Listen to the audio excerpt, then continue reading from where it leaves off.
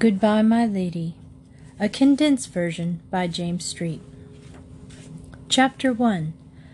The swamp was sleeping the night away, but the boy was wide awake as he sat on the steps of the cabin and listened to the moonlight rhythm of things, the swish of the river around the cypress trees, the hum of insects, the low rumblings of the bullfrogs, and the high cries of the wildcats. A bull alligator bellowed up beyond the bend of the river, and another answered from the sandbar down the river, and the boy judging their hiding places, for they were things to be hunted and sold. Then he heard what he was waiting for, a haunting laugh that echoed across the bog and startled all the night creatures into silence, and then the swamp lay as still as unborn time. The boy got to his feet and stepped noiselessly into the shadow of the cabin, and waited with the patience that comes with living in a wilderness of water and trees. Then it came again, a chuckling yodel that drifted off into a sob and ended in a weird roo. He called softly round the cabin door, "Uncle Jess." The old man sat upright in his bed. "That you, Skeeter? How come you ain't asleep?" "Heard it again, Uncle Jess." "'Magination," the old man snorted. "But I heard it plain as day, this side of the river." The old man swung his feet over the side of the bed and reached for his lantern and lit it. He put on his shoes and pants and slipped on his denim jacket. The boy felt in the corner by the door for the double-edged axe. Wished he had a shotgun, a 20-gauge. "Let's get going while the moon's out," he said. Uncle Jess reached over his bed and took down his gun, a single-barreled 12-gauge, and broke it and put in a shell, and then he lifted the lantern and walked out into the night. Skeeter followed him. "Over that-a-way," he nodded toward the river. "Heard it plain as day, like a ghost laughing, only it wasn't scary." The old man grunted and set off down the path, in long strides, his eyes to the ground in search of snakes, particularly the deadly cottonmouth moccasins that came out of the swamp and hunted along the path. The boy was about 3 paces behind him, and he too was watching for snakes. The briars were of no concern. The thick calluses of his bare feet took care of that. He held the axe close to his head and in his left hand. "Yes, sirree, Bobtail. Wished he had a shotgun, a little old 20-gauge. Cost $25, though. Get one next year, maybe, if they sold enough cordwood or cypress knees or alligator hides or any of the things that he and old Jess Jackson got from the swamp and sold in town." They reached the east bank of the Pascagoula, the muddy river that drains the swamp and flows into the Gulf of Mexico in the southern part of Mississippi. The river was low and deep within its banks, for summer was upon the land. Uncle Jess and Skeeter moved so silently that the swamp creatures were not disturbed, and soon their sounds were at crescendo again. The breeze was from the south, from the Gulf of Mexico, and it was a fat wind, a damp one. "Heard it up ahead, like you said?" Uncle Jess asked. "Right up yonder, dead ahead." "Downwind from us now. Smell us sure." Uncle Jess set the lantern on the ground. "Mout as well rest a little bit. Can't hunt nothin' at downwind." They waited. The river was slapping the cypress knees, and suddenly the haunting laugh came again and was close. The boy's eyes were wide and staring. "That's it." Uncle Jess's mouth sagged open, and he felt for his shotgun. "Great day in the morning. What is it?" "No tellin'." The boy moved closer to the old man and gripped his axe. "Been hearing it every night for a week." The wind veered to the east, and Uncle Jess snatched up his lantern and the shotgun. "Come on." The clouds separated wide from the moon, and the swamp was dampling in shadows, except in a clearing by the river, and there the light was mellow and without shadows. Uncle Jess stopped, stock still, and dusted his lantern, and held it in his hand.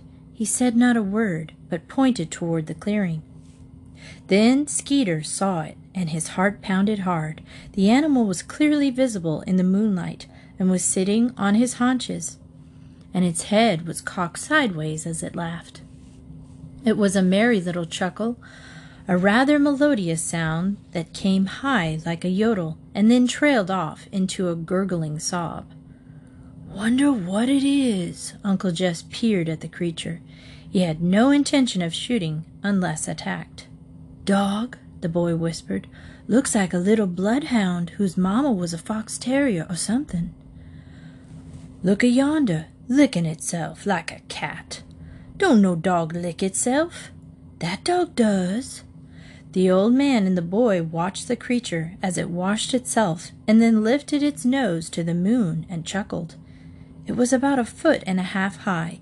Its coat was red and silky, and there was a blaze of white down the chest and a circle of white around the throat.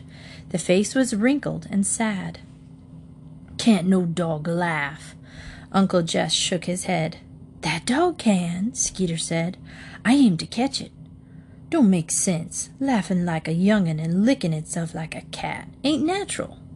The animal lowered its nose and faced them, cocking its head from one side to the other. "Smells us," Skeeter whispered. "Can't nothing smell that fur, even downwind." The animal crouched and braced and lifted its nose, whipped it into the wind, and froze to a point. Then it darted away, racing like a greyhound into the swamp. "Be John Brown," Uncle Jess said. "It did smell us. Can't smell nothing that far, but that thing did. Runs like greased lightning, too. What you think, Uncle Jess?" The old man scratched his neck, rasping his calloused fingers against the sunburned skin. "It ain't natural, like a cross 'tween a dog and a cat. And dogs and cats ain't supposed to cross. Might as well go home. That thing's headin' for the tall timber." "Going to let it outsmart us?" Skeeter was disappointed. "I sort of figured on catching it." "How you aim to catch something that can smell a mile and run like a scared rabbit?" Uncle Jess picked up his lantern. "That thing's a freak. Maybe go loose from a circus or something. I aim to ask old Cash about it." He began moving back to the path. The boy caught up with him. "Sorta hate to let Mr. Cash in on it." "Old Cash is sharp as a briar. Knows something about everything old Cash does." "My hind leg!" the boy exclaimed. "All he knows is buy low and sell high." The old man put his hand on Skeeter's head and tousled the long yellow hair. "Now, Skeeter, don't you go running down old Cash. Best storekeeper in these parts. Friend, too. Sold us that saw on time, and been carrying us plumb nigh a year." Jess owed Cash for more than supplies. The villagers of Lystra, where Cash owned the crossroads store, might have tried to take Skeeter away from the illiterate old swamper and sent him to an orphanage, but for Cash Evans. They doubted if Jess Jackson were fitting to rear a boy. They thought him shiftless and no account. He had lived all his 60 years in the swamp, and his ways were a torment to the people who believed that life must be lived by their rules. But when there had been talk of sending Skeeter away, Cash had said, "Nothing shaken. That boy's a swamp sprout, and old Jess is a swamp hickory. They belong together like seed and burr. Leave 'em be." The boy's mother was Jesse's sister, and had died when he was a baby. His father, an Alabama trapper, had drifted into the swamp and drifted out again when his wife died. And so for 12 years since, he was 2, and so little Uncle Jess had called him Skeeter. He had lived with Jess Jackson in the one-room cabin by the river. Now the boy had grown into a willowy swamp sprout, with tangled yellow hair that Uncle Jess cut maybe once or twice a year. He had freckles, too, and his real name was Claude. Jess earned a little money selling the things that he got from the swamp, but mostly he spent his days paddling around the bayous and teaching Skeeter the things that he thought were important. He was wise in the ways of swamps and animals. He didn't know much else. Cash had insisted that Uncle Jess send the boy to school in town when the roads were passable, but that wasn't regular. Skeeter knew almost nothing about life beyond the swamps, and he heard only vaguely of such great places as New Orleans and Memphis and Mobile. When they got home, Skeeter followed Uncle Jess into the cabin, and Uncle Jess lit the lamp and blew out his lantern, and sat on his bed and yawned and stretched. "Did I laugh at you, at your story? I'm rightly sorry. Had no call to laugh at you." "Maybe I'll go out and get that thing." Skeeter tried to make his words sound casual. "How you aim to catch it?" Skeeter leaned back in his chair, balancing it on his hind legs, as the old man so often did. "It's a dog, and dog goes with a man. Heard you say so many times, cat goes with a place, but a dog goes with a man. Maybe you aim to whistle it up." "No, sir. I am to take food out to the swamp, and just wait. Be obliged if you let me cook up a slab of middlin' meat." Uncle Jess went to the shelf and took down the meat and cut off a hunk. "Reckon that'll do it." "Yes, sir." Skeeter went to the wood box behind the cook stove and selected a few prime fat splinters to start the fire in the stove. They blazed quickly, and he added a few sticks of stove wood and set the meat on the fire to boil. Shadows danced in the cabin and on the meager possessions of the old man and the growing boy. 2 beds with cotton blankets and no sheets, the eating table of pine, and the 2 chairs of hickory, the gun, the axe, and the lantern. Against the wall near the cook stove was propped a sack of flour and a sack of cornmeal, and over the stove was a shelf on which were kept sugar and salt and coffee, a can of baking powder, a bucket of lard, and a can of milk. They used canned milk instead of keeping a cow, for they were hunting folks and not farmers.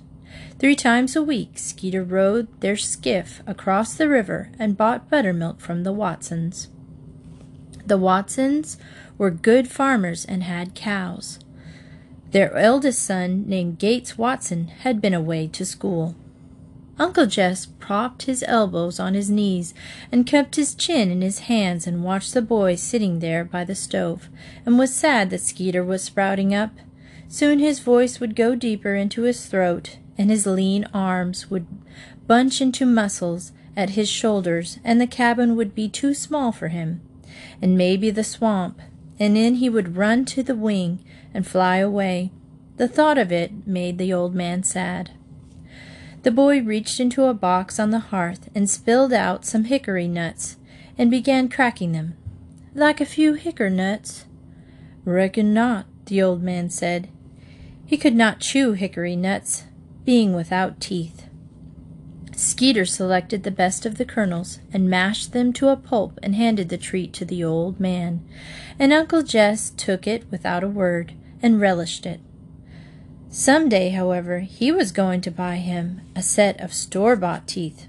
Roebuckers, he called them, but roebuckers, even the cheapest kind, cost $65, and it might as well be $1 million. "Some day," he said, "I'm going to walk right into old Cash's store and lay that money right on the counter and tell Cash to order me those roebuckers. Then I'm going to eat me a bait of hickory nuts, and enough roosting ears to kill a goat. Maybe I can get me some roebuckers with a couple of gold teeth in 'em. Ha!" Skeeter let the boiling meat to the back of the stove. "I'm getting sleepy," he said. He took off his jeans and threw them across his bed and crawled under the blankets. Uncle Jess blew out the lamp, and then he too stretched out on the bed. "Good night, boy." "Good night, Uncle Jess." "Say your prayers." "Saying them when you said good night." For a minute the room was in stillness, and then the boy asked, "What you pray for, Uncle Jess? Them roebuckers?" "Mostly." The old man didn't want to tell them. "I pray for you." It was not the thing to tell a boy. "Reckon I pray for the shotgun I might get it?" "Mountain." "Then reckon I pray that I catch the thing out in the swamp I might catch it?" "Mightn't." Do I pray for both? What about that? Too much praying. That's how come folks get themselves into a mess. Don't never crowd the Lord, boy. Again the room was quiet, and both were thinking of things they wanted. The old man, that the boy would grow up and be a fitting man, and that he himself might have a set of store-bought teeth, and the boy that he could catch the strange creature he had seen, and maybe a 20-gauge shotgun. He didn't know which he wanted most. He just didn't know. The boy woke up before day burst. He sat upright, and his eyes popped open, and he swung to the side of the bed and felt his trousers and for his shirt, and then he was dressed. Uncle Jess was breathing a medley of snores, and this terrible thought came to the boy. Uncle Jess might sleep for another hour, and he might sit there and wait. He wished the wind would rattle a window, or that the mouse would fiddle around with the pots and pans, even a big bug, anything to wake up Uncle Jess.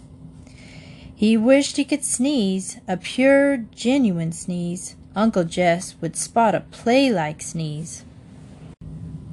He flounced on the bed and crawled to the window and looked up at the elements, as he called the sky. Nothing was stirring, and the darkness was mist-heavy and clammy. He rested his chin on the window-sill and was dejected by the slowness of time. Can't hurry morning gloom. Uncle Jess's voice filled the room, and yet it was not loud. You awake? Didn't go to wake you up.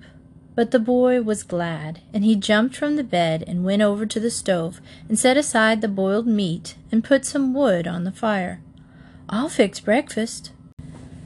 Uncle Jess sat on the edge of his bed. Put a little water in the coffee pot, about a dipperful. Need more'n a dipper. Sorta aimin' to have me a good hot cup of coffee this morning. One dipper, Uncle Jess said. Skeeter did not argue, but went to the porch and got the water and poured it into the coffee pot, and Uncle Jess watched him.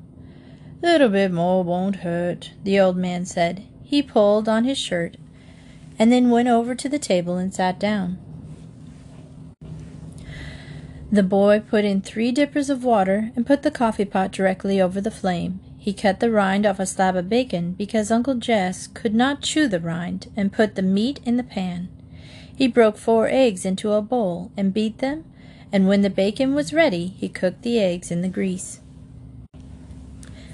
He poured Uncle Jesse's coffee, and the old man emptied some in his saucer and blew on it, and then he scraped back his chair and walked over to the shelf and got a cup and a saucer and put them by the boy's plate. He filled the cup half full of coffee and went back to his chair and sat down.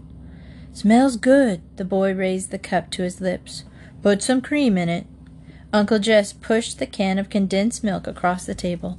Skeeter tilted the can and spilled a few drops into his coffee. Enough, Uncle Jess said. 'Bout half and half. You drink yours black. That's different. Skeeter stirred more milk into his cup and then poured the coffee into the saucer and blew on it and tasted it. It was very bitter. Pretty good coffee, he said.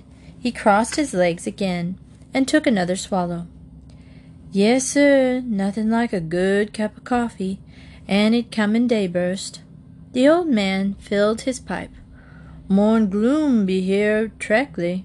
You aimin' to go out after that thing? Yes, sir. Don't take no chances. Just a dog.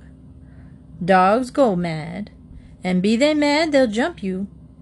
I'll be watchin'. You want my gun? If you don't mind. You know how to tote it safely.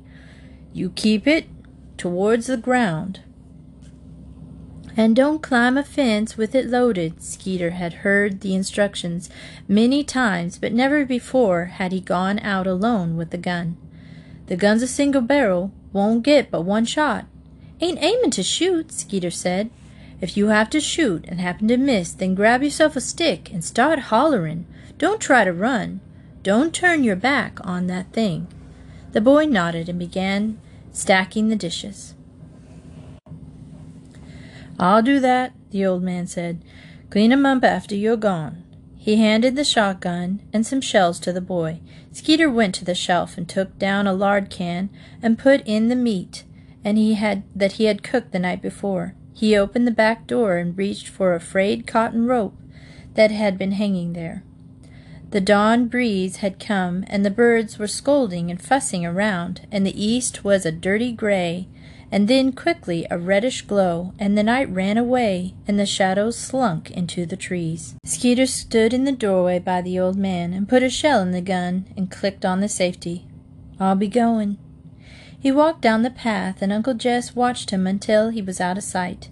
Then he turned back into the cabin. He glanced at the dirty dishes, and left them there, and stepped to the back door, and stared at the wood to be cut, and he sat down on the steps and watched the day unfold.